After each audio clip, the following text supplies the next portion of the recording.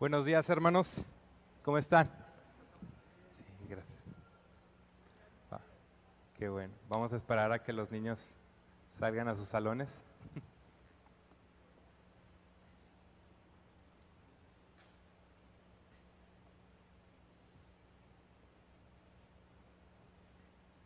El título de mi sermón en esta mañana lo titulé El amor por la iglesia del Señor Jesucristo. Y vamos a estar observando en esta mañana la primera carta a los tesalonicenses. Y ahora vamos a iniciar el capítulo 3 del verso 1 al 10. Y el propósito de mi mensaje va a ser el siguiente. Los que han sido llamados por Dios al ministerio pastoral se distinguirán por su cuidado a la iglesia del Señor Jesucristo y por su amor a las ovejas que han puesto bajo su protección. Y de igual manera, los mismos miembros de la iglesia local son llamados a cuidarse y amarse entre ellos. Si se pueden poner de pie para dar lectura a la palabra de Dios. La primera carta a los tesalonicenses, capítulo 3, verso 1 al 10. Y Dios en su palabra dice así: por lo cual, no pudiendo soportarlo más, pensamos que era mejor quedarnos solos en Atenas. Enviamos a Timoteo, nuestro hermano y colaborador de Dios en el Evangelio de Cristo, para fortalecerlos y alentarlos respecto a la fe de ustedes, a fin de que nadie se inquiete por causa de estas aflicciones, porque ustedes mismos saben que para esto hemos sido destinados. Porque en verdad, cuando estábamos con ustedes, les predecíamos que íbamos a sufrir aflicción, y así ha acontecido, como saben. Por eso también yo, cuando ya no pude soportar más, envié a Timoteo para informarme de su fe, por temor a que el tentador los hubiera tentado y que nuestro trabajo hubiera sido en vano. Pero ahora Timoteo ha regresado de ustedes a nosotros y nos ha traído buenas noticias de su fe y amor, y de que siempre tienen buen recuerdo de nosotros, anhelando vernos, como también nosotros a ustedes. Por eso, hermanos, en toda nuestra necesidad y aflicción, fuimos consolados respecto a ustedes por medio de su fe, porque ahora sí que vivimos, si ustedes están firmes en el Señor. Pues, ¿qué acción de gracias podemos dar a Dios por ustedes? Por todo el gozo con que nos regocijamos delante de nuestro Dios a causa de ustedes, según oramos intensamente de noche y de día, que podamos ver el rostro de ustedes y que completemos lo que falta a su fe. Oremos. Padre, te damos gracias en esta mañana.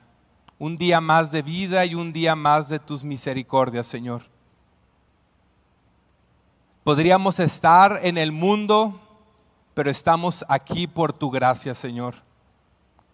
Te plació en tu voluntad y en tu amor escogernos antes de la fundación de este mundo.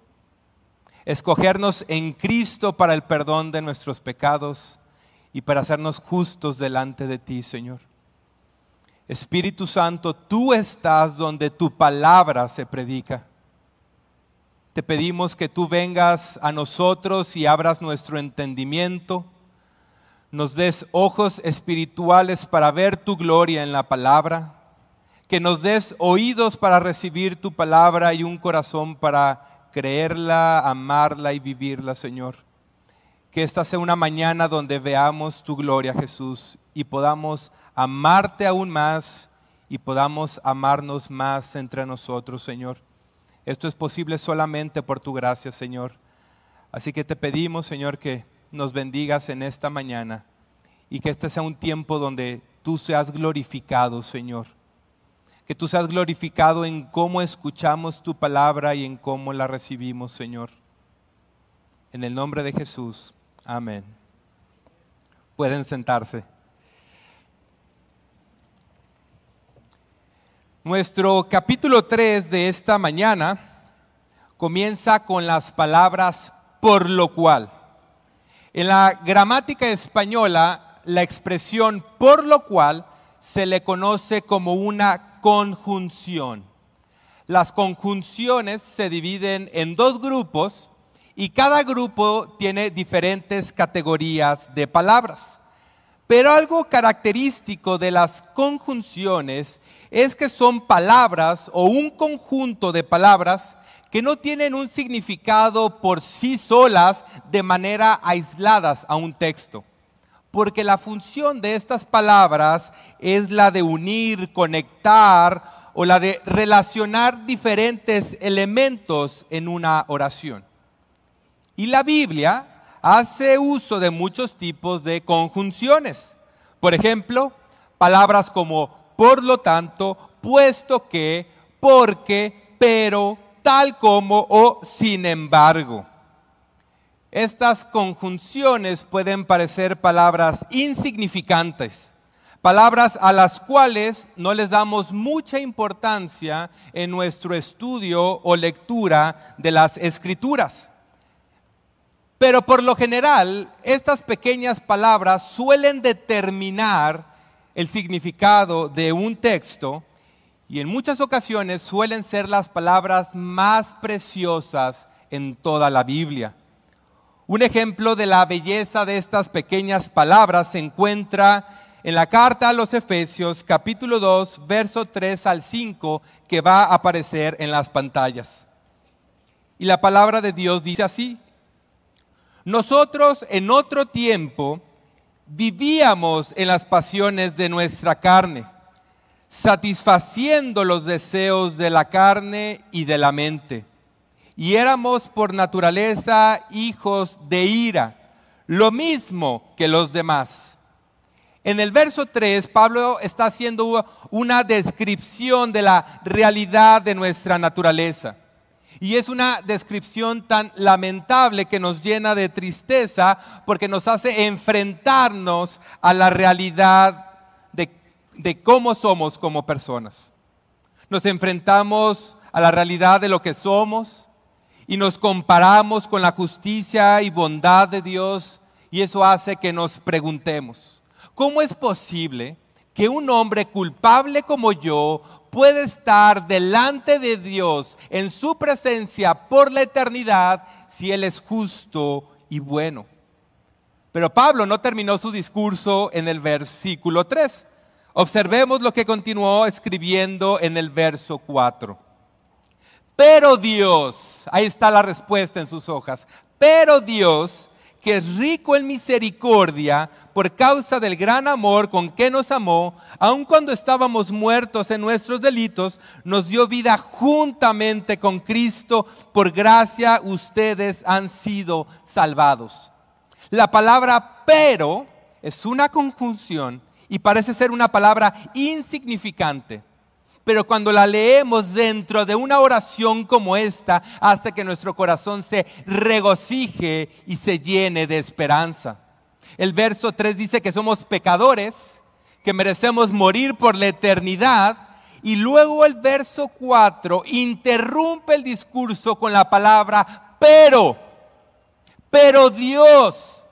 Es verdad que nuestra condición es la de pecadores que merecen el juicio de Dios, pero Dios nos amó, Dios nos perdonó y Dios nos declaró justos en Cristo Jesús.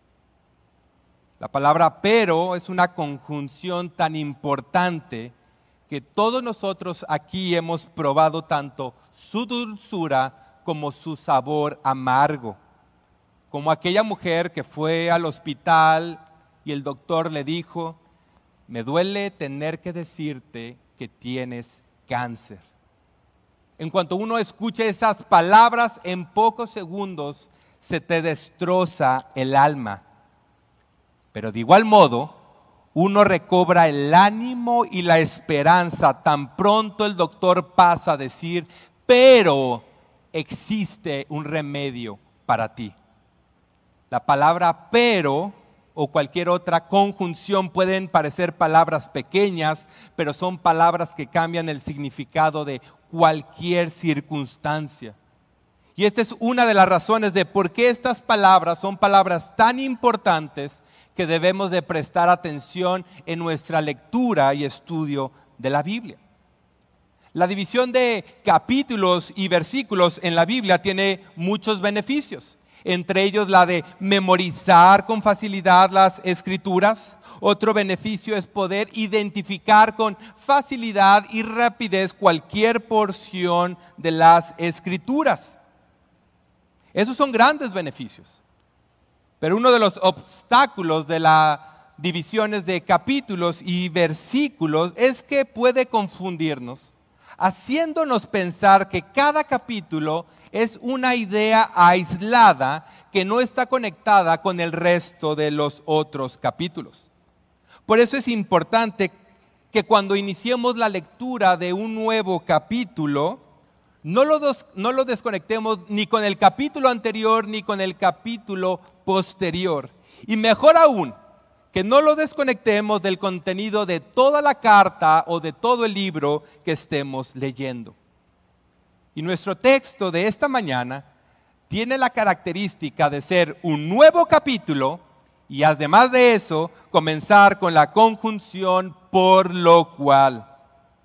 La función de esta palabra es la de introducir una oración que va a expresar la consecuencia de lo que se dijo en la oración anterior. Esto implica que tú y yo no podemos seguir leyendo el capítulo 3 sin considerar lo que se dijo al final del capítulo 2. Y si tú y yo leyéramos de manera fluida, del capítulo 2, verso al 9, hasta el capítulo 3, verso 1, lo leeríamos de la siguiente manera. ¿Quién es nuestra esperanza o gozo, corona de gloria? ¿No lo son ustedes en la presencia de nuestro Señor Jesús en su venida? Pues ustedes son nuestra gloria y nuestro gozo, por lo cual, no pudiendo soportarlo más, pensamos que era mejor quedarnos solos en Atenas. Al considerar todo el texto completo, podemos entender que Pablo no podía estar separado de la iglesia de los tesalonicenses porque ellos eran para él su gloria y su gozo. El apóstol Pablo amó a los creyentes de todas las iglesias, pero los tesalonicenses ocuparon un lugar muy especial en su corazón, porque desde su inicio, desde su plantación, ellos fueron cristianos con una fe firme y una iglesia con un amor sincero y profundo por el Señor y por los demás. Para entender por qué los tesalonicenses causaban mucho gozo en el corazón del apóstol Pablo, debemos conocer el trasfondo de cómo inició esta iglesia. Por eso les pido que me acompañen ahí en sus Biblias al libro de Hechos, capítulo 17. Y vamos a permanecer aquí por algunos minutos. El libro de Hechos, capítulo 17.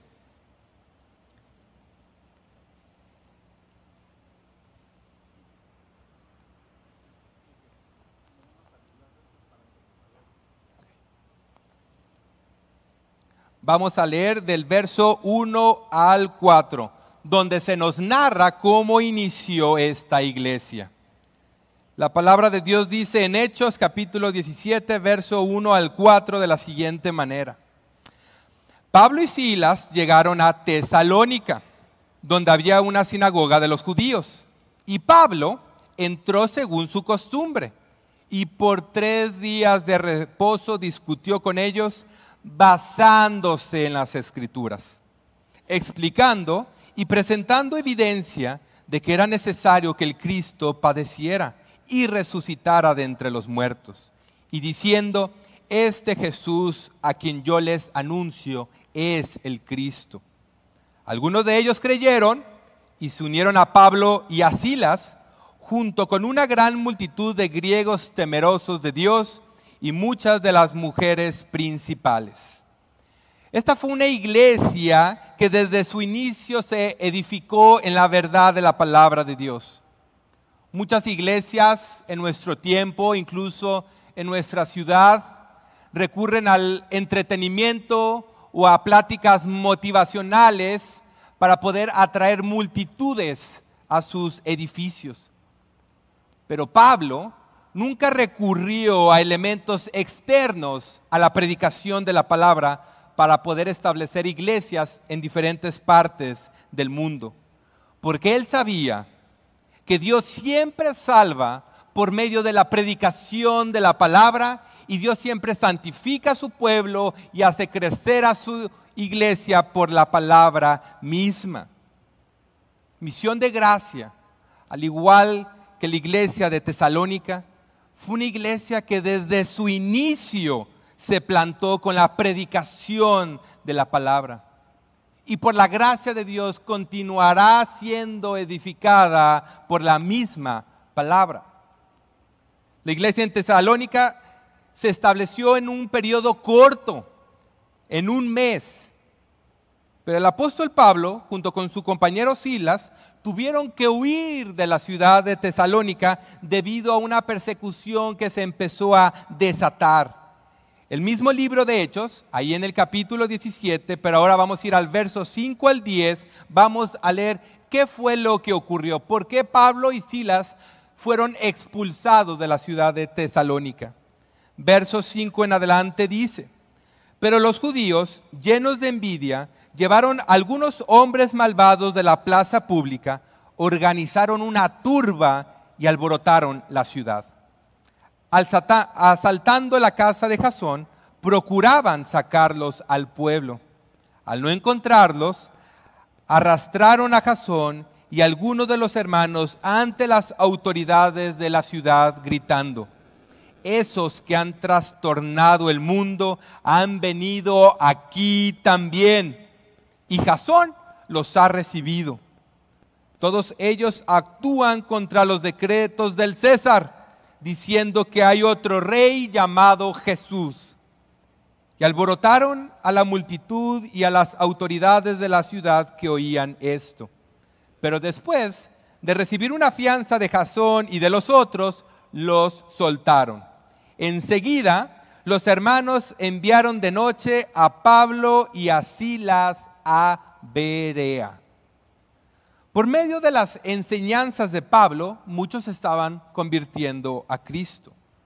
Pero hubo un grupo de judíos que decidieron detener el avance del evangelio en la ciudad de Tesalónica. Y la manera en que lo hicieron fue reclutar hombres que eran conocidos por su maldad. Después de que reclutaron a un gran número de personas, empezaron a alborotar a toda la ciudad y a perseguir al nuevo grupo de cristianos. Se supo que había un hombre llamado Jasón que se había convertido y su casa estaba siendo usada como un punto de reunión. Así que esta turba fue hasta su casa para apresar a los nuevos creyentes. Pero no encontraron ni a Pablo ni a Silas, pero tomaron preso a Jasón y a otros hermanos que estaban con él.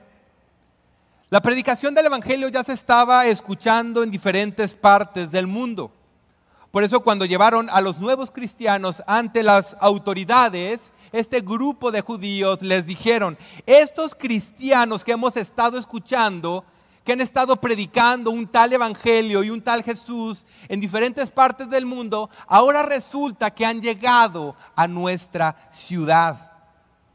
La manera en la que estos cristianos estaban trastornando el mundo no era por medio de marchas o protestas, no era que se unieron a un movimiento de justicia social, sino que era por medio de la predicación del evangelio y siguiendo a Jesús como el Rey y Señor de todo cuanto existe.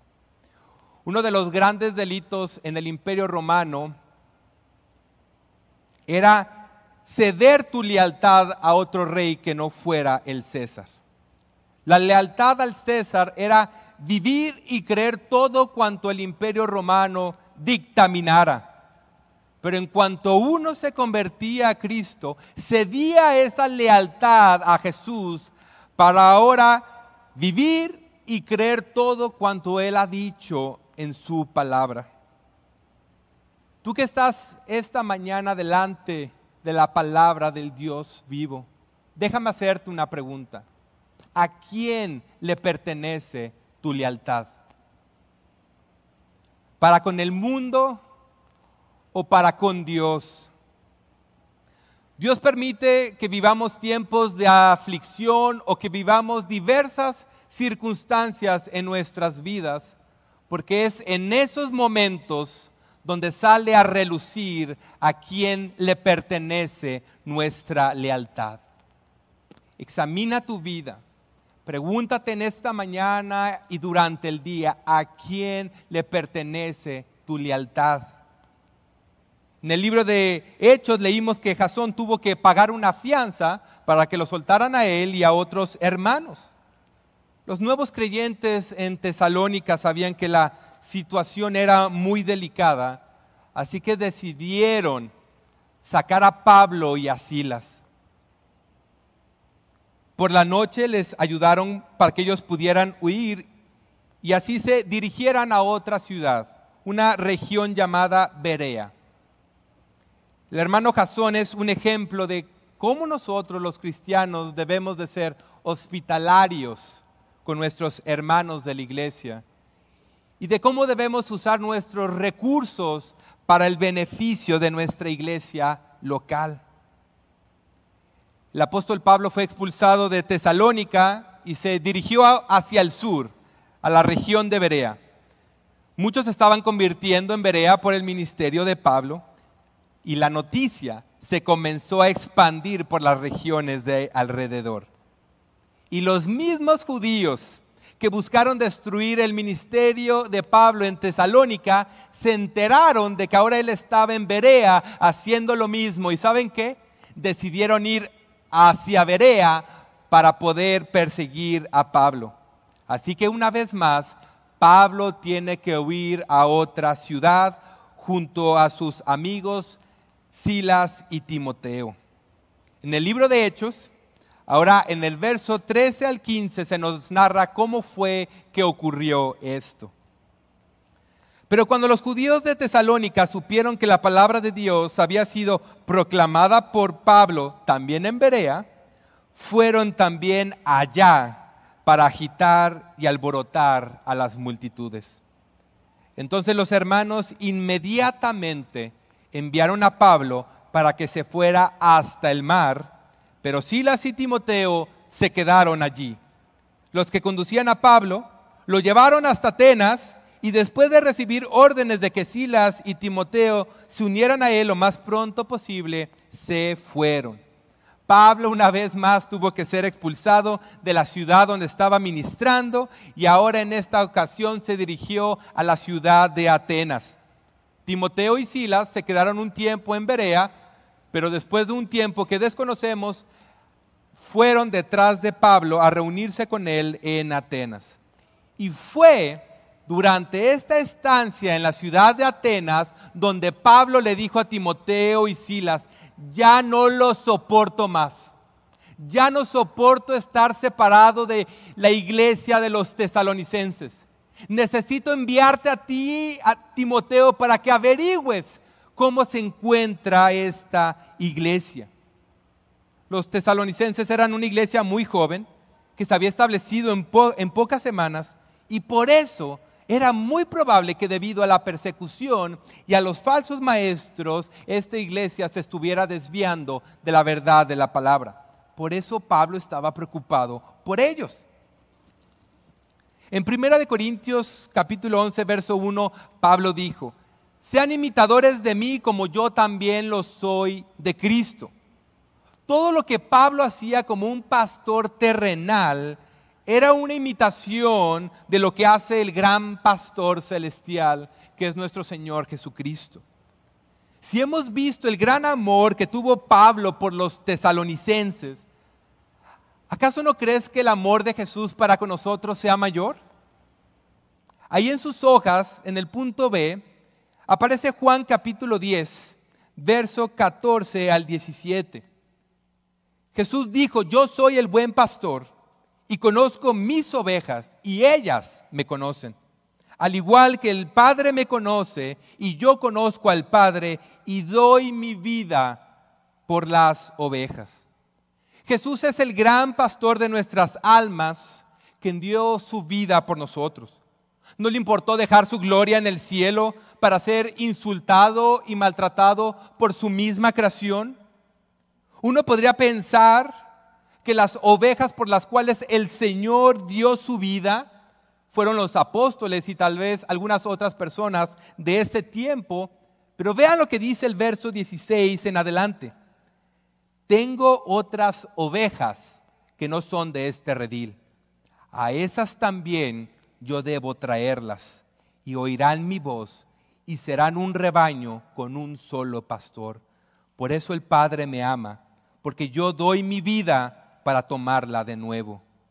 Hermanos, nosotros somos estas otras ovejas, a quien el Señor nos habló por su palabra, y nosotros oímos su voz, y ahora le seguimos con fe.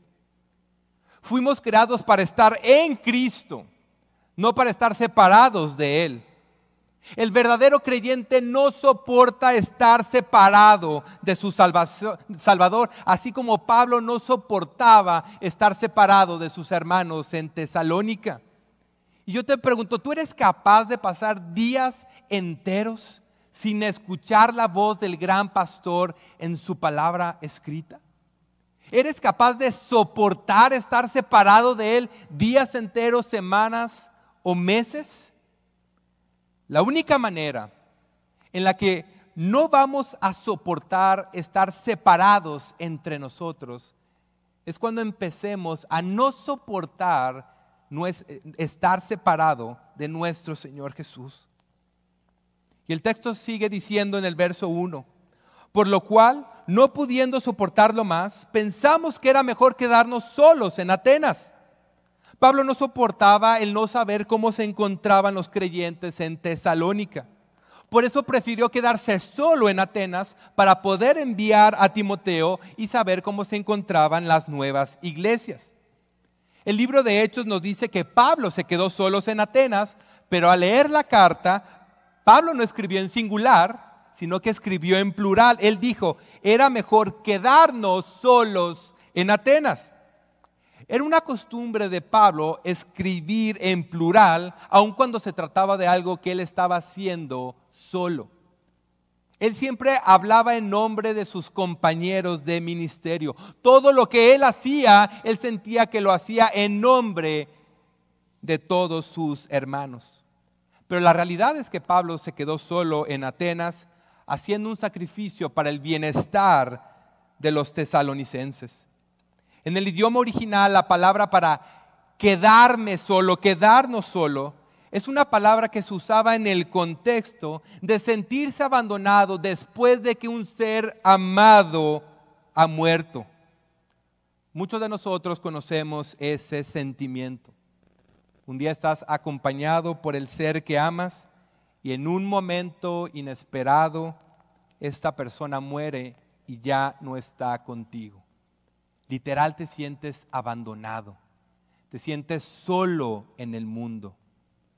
Bueno, Pablo dice que se sintió así al decidir quedarse solo en Atenas con tal de que los tesalonicenses pudieran tener a Timoteo en medio de ellos. Un amigo tiene una frase que se me quedó muy grabada y esta frase dice, tu bien a mi costo. Es decir, debemos buscar el bienestar de los demás, aun si eso implica que nos cueste algo. Tu bien a mi costo. Un verdadero pastor siempre va a buscar sacrificarse para el beneficio de la iglesia. Miren lo que Pablo le escribió a los Corintios. Es un texto largo, pero está allí en sus hojas. En muchos más trabajos, en muchas más cárceles, en azotes, un sinnúmero de veces, con frecuencia en peligros de muerte. Pablo está describiendo sus problemas personales.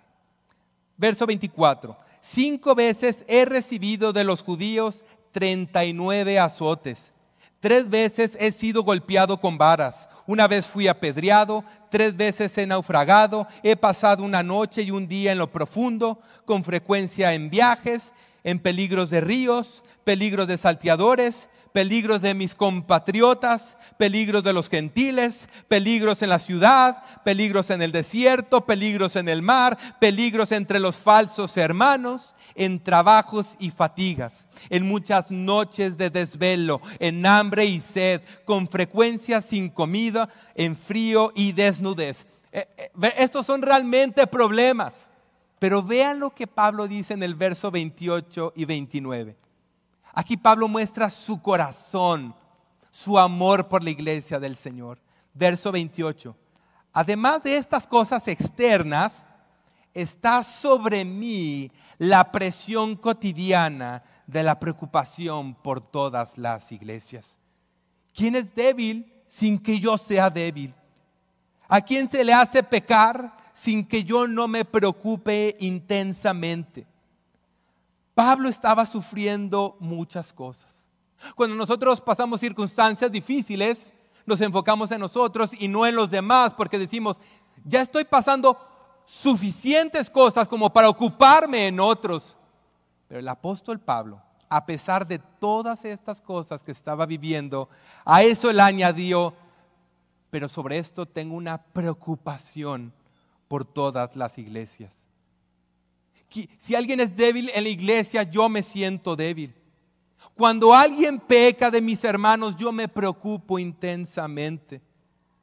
Un verdadero pastor siempre se preocupará más por la iglesia antes que por sus propios problemas.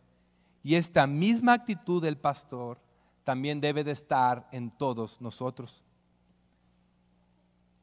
Déjame hacerte una pregunta. Durante el tiempo de la cuarentena no nos pudimos reunir, no pudimos estar juntos. Y mi pregunta es, y esta yo me la hice mientras estaba estudiando este texto. Al igual que Pablo, ¿sentías que no podías soportar estar separado de tus hermanos?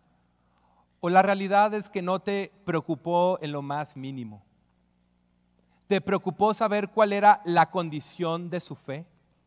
Así como Pablo estaba preocupado, ¿cuál será la condición de mis hermanos en Tesalónica? Debemos de pedirle a nuestro Dios que nos dé un corazón como el de Pablo. Que ninguno de nosotros soportemos estar separados los unos de los otros. Que lo que más amemos sea estar juntos, amarnos y servir a nuestro Señor y Salvador. Pero el sacrificio que hizo Pablo por los tesalonicenses, aunque nos muestra su amor por la iglesia, no se puede comparar al amor que Jesús tiene por su iglesia. Pablo se sintió abandonado en la ciudad de Atenas, pero nuestro Señor fue abandonado en diferentes ocasiones durante su ministerio. Pero el peor de todos fue su abandono en la cruz del Calvario cuando exclamó, Dios mío, ¿por qué me has abandonado? Jesús experimentó un abandono real porque cargó con tus pecados y mis pecados y recibió el juicio de Dios que tú y yo merecíamos. Jesús nos amó tanto que Él prefirió sufrir el abandono de Dios para que tú y yo jamás seamos abandonados por Él. Y esto nos lleva a nuestra segunda parte del sermón, donde vamos a concentrarnos del versículo 2 al 5. Nuestro texto continúa diciendo en el verso 2, enviamos a Timoteo, nuestro hermano y colaborador de Dios en el Evangelio de Cristo. Cuando Misión de Gracia se plantó hace 22 años, la iglesia de Ciudad Juárez tuvo que sacrificar a muchos de sus mejores líderes para que esta iglesia se pudiera iniciar. Ellos hubieran sido egoístas si no hubieran enviado lo mejor que tenían, tanto líderes como miembros. Pero como ellos amaron más la causa de Cristo, estuvieron dispuestos a enviar de lo mejor que tenían. Y de la misma manera Pablo no fue egoísta porque estuvo dispuesto a enviar el mejor siervo que tenía para el beneficio de los tesalonicenses. Lo mejor para Pablo era que Timoteo se quedara con él, él le hiciera compañía durante su ministerio en Atenas. pero él prefirió quedarse solo para poder beneficiar a la iglesia en Tesalónica. En este texto Pablo se refiere a Timoteo como un hermano. Envío a Timoteo, nuestro hermano. Estuve meditando de por qué esta iglesia ha sido capaz de sostenerse por más de 20 años. Y creo que una de las razones es porque los pastores y muchos de sus líderes llevan siendo amigos por más de 40 años. No son meros compañeros de ministerio, son una familia. Y del mismo modo, Pablo no consideró a Timoteo un mero compañero de ministerio, sino que lo consideró su hermano, como alguien de su familia. Esta es una de las razones por la cual el ministerio de Pablo fue tan eficiente. Siempre estuvo rodeado de personas que no las vio como compañeros de ministerio únicamente, sino que los consideró su familia. Por eso no fue fácil para él enviar a Timoteo, pero lo hizo porque un verdadero pastor siempre va a sacrificar lo mejor que tiene con tal de beneficiar al pueblo de Dios. Pero no solamente se refirió a Timoteo como nuestro hermano, sino como un colaborador de Dios. Muchas iglesias en su liderazgo buscan tener personas talentosas, personas con personalidades capaces de atraer multitudes, pero una iglesia bíblica siempre va a buscar tener en su equipo pastoral y en el liderazgo de su iglesia personas que colaboren con Dios en el avance del reino, no que colaboren consigo mismos para pronunciar la gloria de sus nombres. La iglesia necesita hombres que colaboren con Dios en la predicación del evangelio, en lugar de colaborar en la reputación de sus nombres o incluso por la reputación del nombre de sus mismas iglesias. Como miembros de esta iglesia, nosotros también tenemos que enviar lo mejor de nosotros, lo mejor de nuestras fuerzas, lo mejor de nuestras vidas, lo mejor de nuestra juventud o de nuestra adultez, lo mejor de nuestras habilidades, lo mejor de nuestro tiempo, lo mejor de nuestros recursos. Antes de querer enviar a alguien más a servir, nos debemos enviar a nosotros mismos a servir la iglesia en la que el Señor nos ha colocado. Pablo no escatimó enviar a Timoteo para bendecir a los tesalonicenses, pero Dios hizo algo mejor. Nuestro Dios nos amó de tal manera que no escatimó a su propio Hijo, sino que lo envió para habitar entre nosotros y para rescatarnos de nuestros pecados. Nuestro Señor vivió una vida perfecta y murió en nuestro lugar recibiendo la ira y el castigo de Dios que tú y yo merecíamos por causa de nuestras transgresiones. Por su muerte podemos ser perdonados y por su vida perfecta, ahora tú y yo podemos ser justos delante de Él. Pero después que Jesús ascendió a la diestra del Padre, Dios hizo otro sacrificio. El Padre y el Hijo enviaron al Espíritu Santo, no a habitar entre nosotros, sino a habitar en nosotros. Jesús es Emmanuel, Dios entre nosotros, pero el Espíritu de Dios es Dios en nosotros. Qué gran sacrificio ha hecho el Espíritu Santo. No a habitar entre pecadores, sino a habitar en los mismos pecadores. Y ese gran sacrificio del Espíritu de Dios ha hecho posible que tú y yo podamos creer en Jesús y que podamos ser santificados por su palabra. El texto continúa diciendo: enviamos a Timoteo, nuestro hermano y colaborador de Dios en el Evangelio de Cristo. ¿Con qué propósito? Para fortalecerlos y alentarlos respecto a la fe de ustedes. El propósito por el cual Timoteo fue enviado fue para fortalecer y alentar la fe de los tesalonicenses.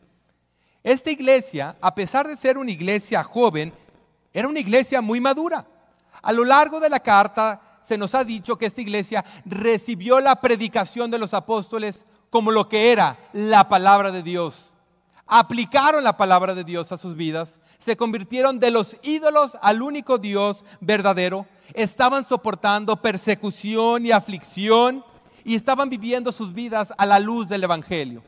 Sin embargo, Pablo consideraba, aún ustedes necesitan ser fortalecidos en la fe. A veces la palabra fe en la Biblia tiene diferentes significados.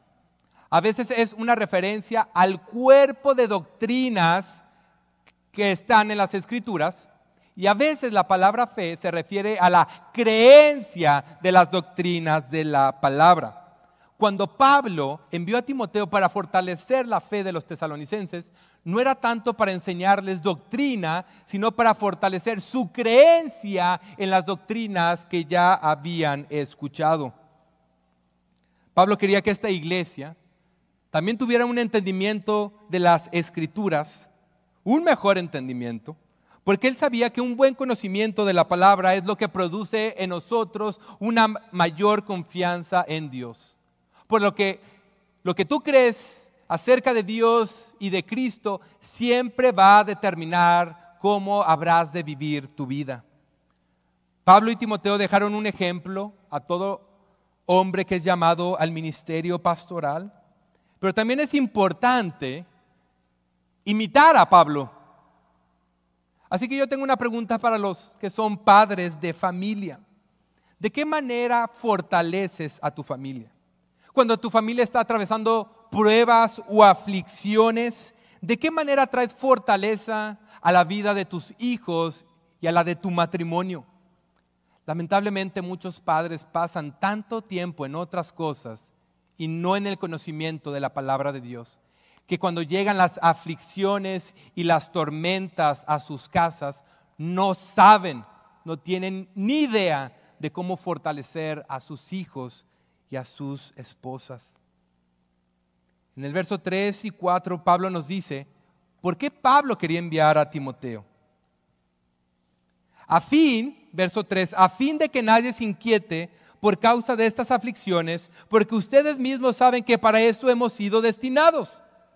Porque en verdad, cuando estábamos con ustedes, les predecíamos que íbamos a sufrir aflicción, y así ha acontecido, como ustedes ya saben.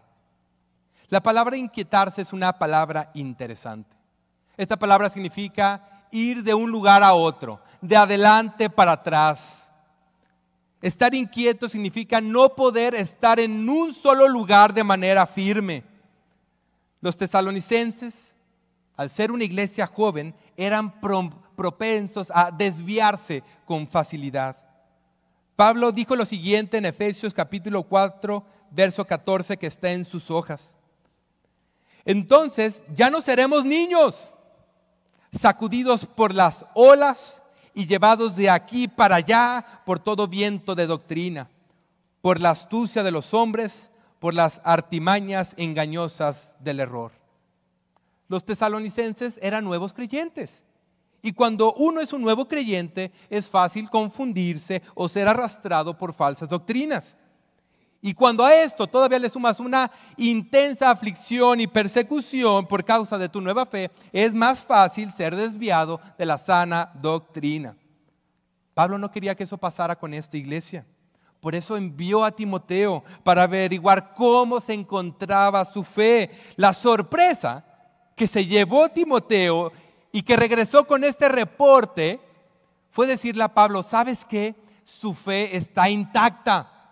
Están firmes en la fe, están firmes en su amor. La razón de por qué los tesalonicenses fueron capaces de perseverar en la persecución, primero fue porque eran verdaderos creyentes, pero en segundo lugar fue porque fueron bien instruidos en la palabra de Dios. Pablo les predicó las buenas noticias del Evangelio, pero también les dijo que iban a sufrir por causa de su nombre. Y ningún cristiano está exento de esto. Nuestro Señor nunca prometió librarnos completamente de las aflicciones. Él dijo todo lo contrario. En el famoso Sermón del Monte Jesús dijo, y ahí está en sus hojas, Bienaventurados serán cuando los insulten y persigan y digan todo género de mal contra ustedes falsamente por causa de mí. Regocíjense y alégrense, porque la recompensa de ustedes en los cielos es grande, porque así persiguieron a los profetas que fueron antes de ustedes. Los tesalonicenses escucharon de los labios de Pablo estas cosas. Pablo les dijo: esto va a ocurrir, esto va a suceder. Tan solo tienes que vivir lo suficiente para poder sangrar. El libro de Job dice: el hombre nace para la aflicción. Jesús dijo: si al señor de la casa lo llamaron Belcebú o el príncipe de los demonios, ¿acaso no crees que te van a decir cosas peores a ti? Hoy en día circula lo que se conoce como el evangelio de la prosperidad. No que haya otro evangelio, pero hay quienes pervierten el evangelio de las escrituras, torciéndolo, engañando a las personas. Este evangelio se ha esparcido por todo el mundo y nuestra ciudad no es la excepción. Iglesias donde prometen que Dios te va a dar riquezas, te va a prosperar, te va a librar de problemas, te va a librar de enfermedad, te va a hacer a alguien exitoso. Y las personas creen este evangelio falso, pero cuando llegan los problemas, cuando llega la enfermedad, cuando llega la escasez, cuando llega la desnudez, ellos dicen: este Jesús no ha de existir, porque no tiene el poder que ellos dijeron que Él tenía. Los tesalonicenses pudieron permanecer firmes en la fe porque fueron bien instruidos en la palabra de Dios. Y ¿saben algo, hermanos? Vamos a sufrir, vamos a pasar aflicción. Pero la buena noticia, como dice aquí Jesús: bienaventurado serás cuando seas perseguido, afligido o acusado por causa de mi nombre. No por causa de tus pecados, porque el pecado puede traer como consecuencia este tipo de cosas. Jesús dice: por causa de mí, por causa de la santidad, por causa de la justicia. Dios es soberano y todo el sufrimiento que vive su iglesia tiene un propósito. Todo obra para bien para aquellos que amamos al Señor. Por eso, alégrense, porque las pruebas que buscan debilitar nuestra fe siempre son pruebas que Dios usa para formarnos a la imagen de Cristo. Y Pablo continúa diciendo en el verso 5: por eso también yo, cuando ya no pude soportar más, envié a Timoteo para informarme de su fe, por temor a que el tentador los hubiera tentado y que nuestro trabajo hubiera sido en vano. Pablo tenía temor de que los tesalonicenses fueran engañados por los falsos maestros y por Satanás mismo. La realidad es que Pablo pasó muy poco tiempo con este nuevo grupo de cristianos. Así que él no sabía, él no tenía la certeza de que la nueva fe de este grupo de personas era genuina y no superficial. Por eso Pablo vuelve a decir: no lo soporté más, quería saber cómo se encontraba su fe. Su preocupación, ¿se dan cuenta? No era su reputación, no era su fama. Su preocupación siempre fue la fe de la iglesia. Un verdadero pastor siempre tendrá una mayor preocupación por la fe de los miembros de la iglesia, mientras que los falsos profetas o falsos maestros, lo único que les va a preocupar es el número de personas que asiste a sus edificios. Un verdadero pastor va a buscar cómo fortalecer la fe de la iglesia con la palabra, mientras que los falsos maestros siempre van a buscar fortalecer los deseos de la carne. En una ocasión estaba predicando en una iglesia del Paso y al final del servicio se me acercó una señora junto a mi esposa y a mí. Y esta señora empezó a llorar y a decirme: ahora entiendo el evangelio, sé que soy una pecadora, sé que necesito poner mi fe en Jesús, porque solamente en Él mis pecados pueden ser perdonados y solamente en Él puedo ser declarada justa delante de Dios. Y luego pasó a contarme cuáles eran sus pecados. Comenzó a decirnos a mi esposa y a mí que estaba viviendo con un hombre que no era su esposo, pero que ahora había visto el evangelio y quería renunciar a sus pecados para seguir a Jesús. Cuando la señora terminó de hablar con nosotros, se acercó uno de los pastores de la iglesia y me dijo: ¿qué te dijo esta señora? como era el pastor, le conté y se alegró muchísimo. Sacó el celular y le empezó a llamar a un joven y lo puso en altavoz y le empezó a contar todo lo que esta señora me había dicho. Y luego me pasó el teléfono y yo me quedé, ¿quién es? Y del otro lado de la llamada un joven empezó a llorar y me dijo, la mujer que habló contigo era mi mamá y había estado orando por ella muchos años. La verdad es que sí me alegré al ver la fe de esta mujer. Pero al igual que Pablo con los tesalonicenses, yo no sabía si esa fe era genuina o era superficial. Porque yo sé que la única prueba de una fe verdadera es la perseverancia en medio de las aflicciones que buscan ahogar la semilla del Evangelio. Después de un tiempo contacté a este joven para preguntarle cómo estaba su mamá. Pero este joven me dijo, mi mamá sigue siendo la misma de siempre. Me dijo que no puede renunciar a sus pecados porque los ama demasiado como para dejarlos ir. El apóstol Pablo tenía este temor. Tenía el temor de que los tesalonicenses hubieran enfrentado a las tentaciones de Satanás de tal manera que su trabajo haya sido en vano. Pablo sabía que en las primeras semanas es imposible saber que uno se ha convertido de verdad. Pero cuando uno ve a los que dicen ser cristianos perseverar en medio de las aflicciones, es cuando uno puede ver que esa fe es genuina. Por eso Pablo le dijo a Timoteo, ve con ellos, infórmame de su fe. Quiero saber si pudieron perseverar en medio de los falsos maestros y en medio de la persecución. Segunda de Corintios 2:11 dice, para que Satanás no tome ventajas sobre nosotros, pues no ignoramos sus planes. No debemos de ignorar las artimañas y las astucias de Satanás. Hay tentaciones en las que cedemos y van a debilitar nuestra fe poco a poco.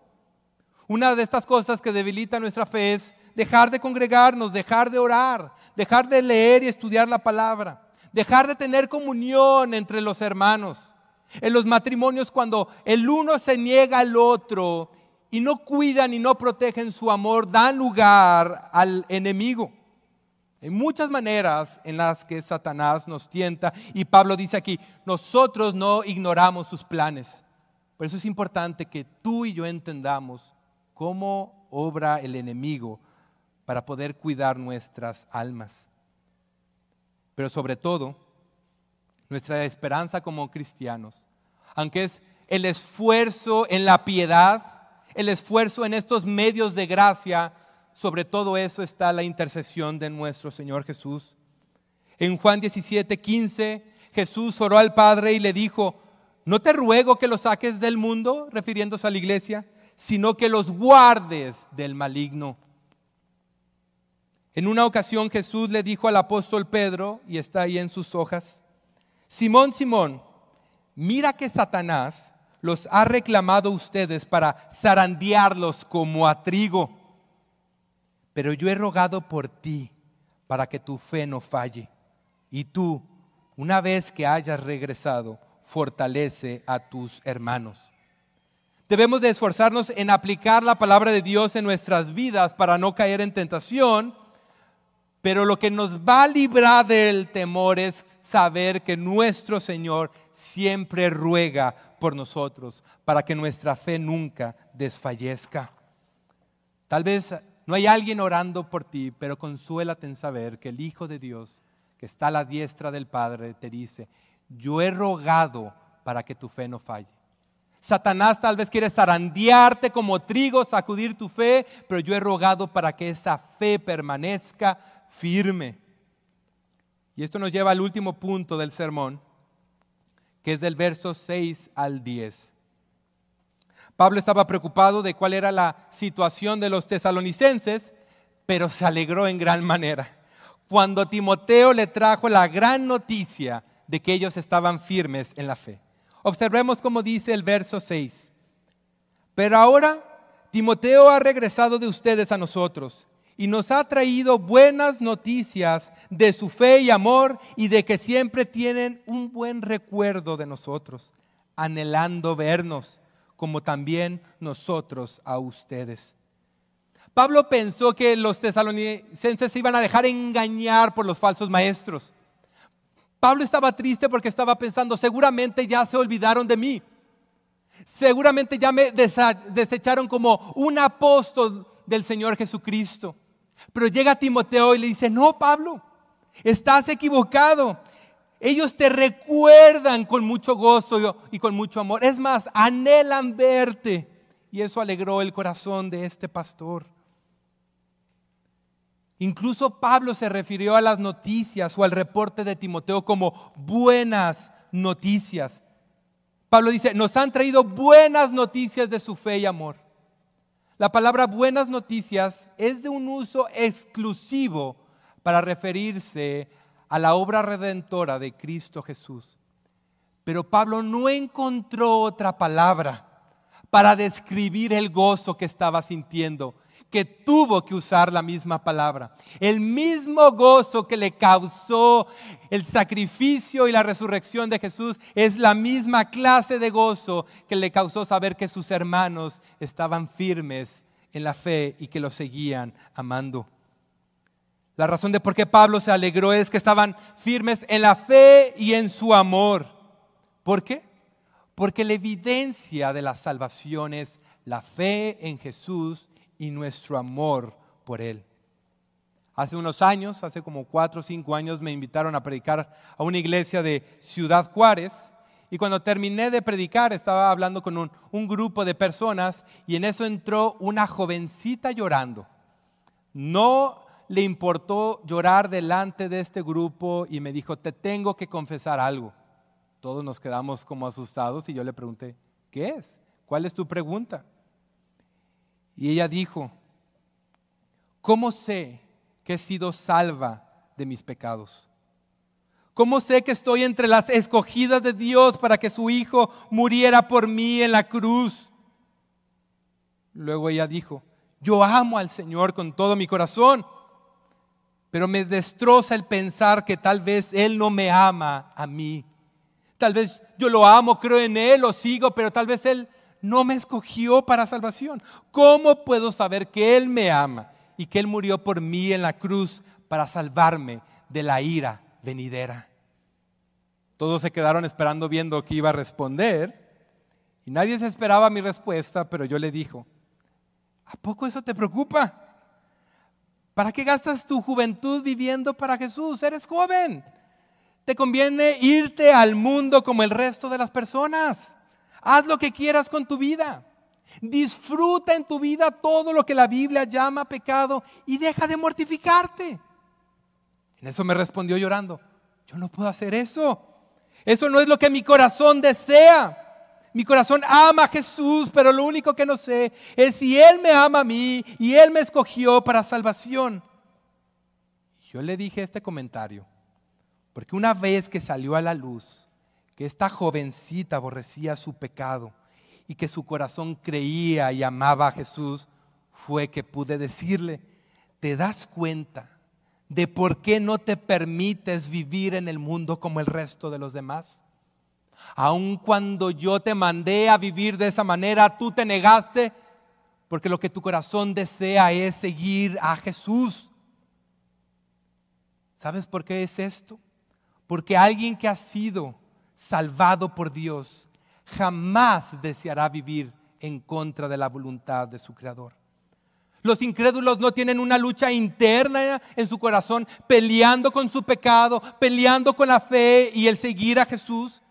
Esa lucha interna no existe en un incrédulo, tan solo existe en aquellos que han sido salvados por Dios.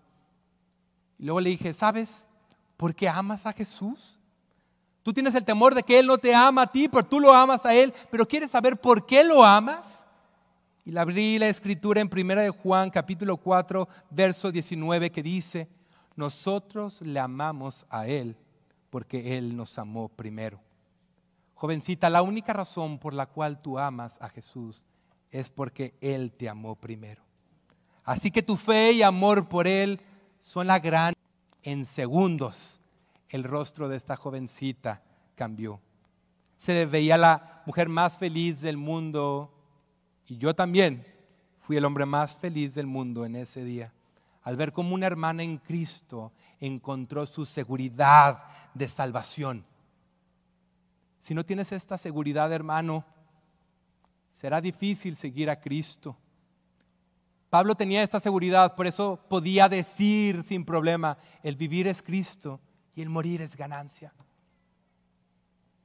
Por eso Pablo se alegró al escuchar las buenas noticias de los tesalonicenses, porque ellos seguían creyendo y seguían amando al Señor a pesar de las aflicciones, a pesar de los falsos maestros. Esta era la gran evidencia de que ellos habían sido salvados, y por eso Pablo pudo decir, no ha sido en vano mi trabajo. Y el texto continúa diciendo en el verso 7, por eso, hermanos, en toda nuestra necesidad y aflicción, fuimos consolados respecto a ustedes por medio de su fe, porque ahora sí que vivimos si ustedes están firmes en la fe. Me pareció la oración más hermosa en esta unidad de textos. Si ustedes están firmes en la fe, entonces me sentiré vivo en verdad. Un pastor que ama a la iglesia se siente vivo cuando ve a los demás firmes en la fe. A un pastor no le importa su fama, su reputación, sus talentos, el tamaño de su iglesia, la reputación de su iglesia. El gozo del verdadero pastor es que la iglesia está bajo su cuidado, esté firme en la fe. Por eso todo lo que hace el equipo pastoral, todo lo que hace el liderazgo de esta iglesia es buscar cómo fortalecer la fe de cada uno de nosotros, de cada uno de los miembros de Misión de Gracia.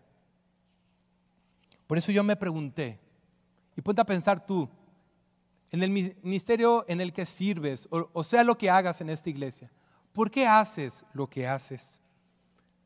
Pablo se sentía vivo en verdad cuando veía a sus hermanos firmes en la fe. Nosotros nos debemos de sentir de la misma manera cuando servimos a los demás, sean grupos de casa, ministerios de jóvenes, niños, mujeres, Aguana. Cualquier ministerio que haya en esta iglesia, debemos hacerlo con este corazón.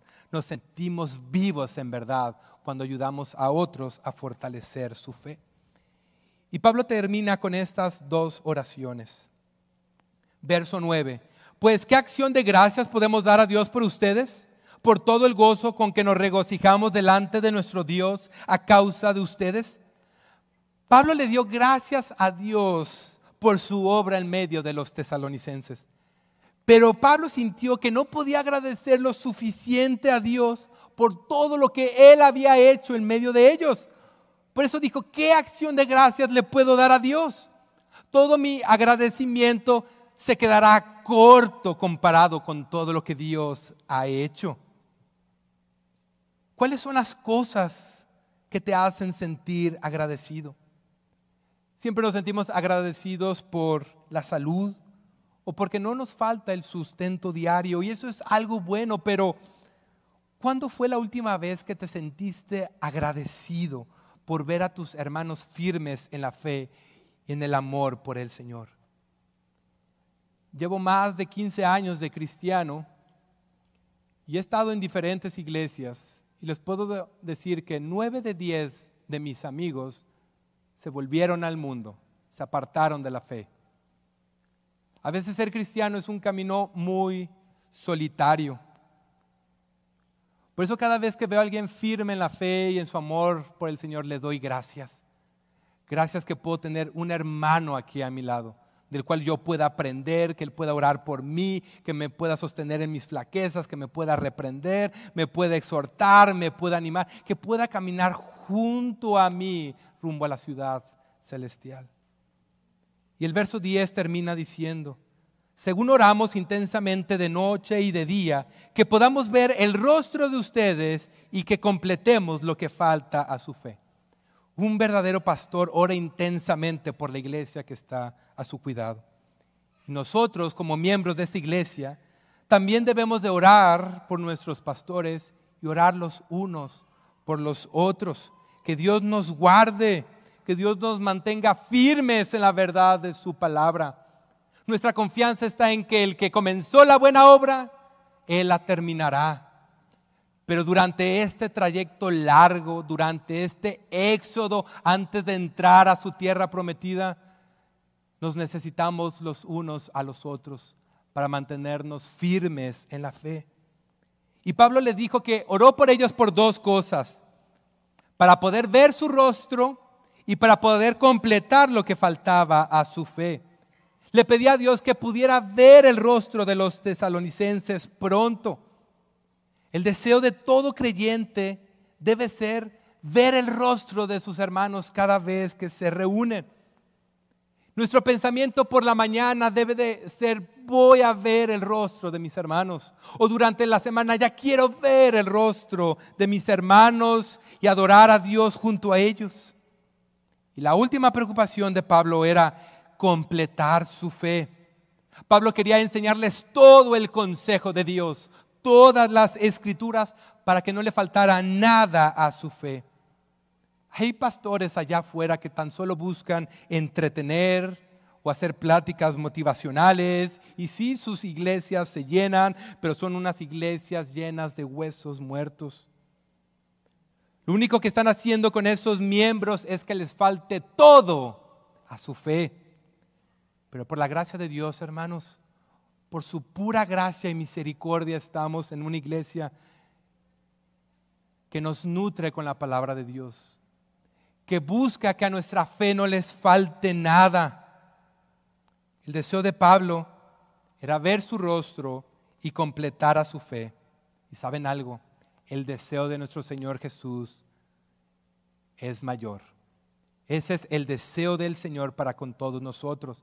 Por eso Él oró a su Padre en el Evangelio de Juan, capítulo 17, verso 24, que aparece en sus hojas: Padre, aquellos que me has dado, quiero que donde yo estoy, también ellos estén conmigo, para que vean mi gloria que me has dado.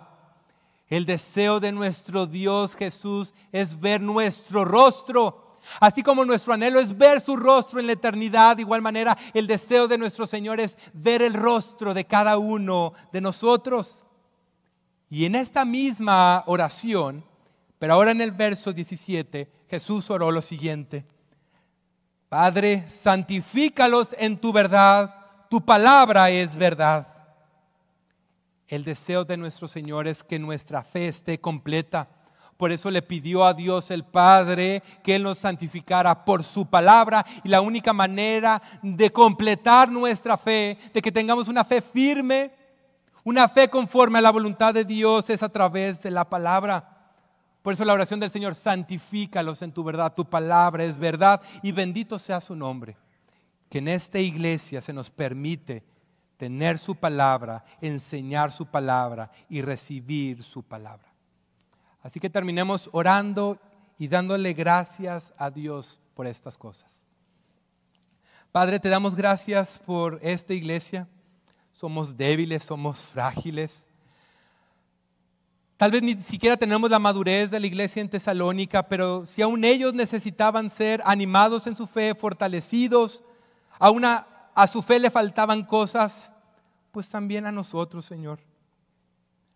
Somos frágiles, somos pecadores, pero te pedimos que tengas misericordia de nosotros y nos sigas instruyendo por tu palabra y por el poder de tu Espíritu Santo en la verdad de tus Escrituras. Que podamos ver tu gloria y al ver tu gloria seamos transformados para ser más santos, para que nos amemos más entre nosotros, para que te amemos más a ti, Señor. Esto no es fácil, Señor, pero sabemos que en ti, Señor, es posible, porque es tu Espíritu obrando en nosotros. Sí nos esforzamos en la gracia, pero eres tú obrando en nosotros para sostenernos y hacer tu voluntad. Bendigo a todos mis hermanos, Señor, y bendice tu palabra, Señor, que no vuelva a ti vacía, Señor, sino que dé fruto en nuestros corazones. Y te damos gracias por la cruz, que es por tu sacrificio, Jesús, que estamos aquí. No nuestros méritos, no nuestra buena moral, sino tu obra en la cruz y tu resurrección. Te damos toda la gloria.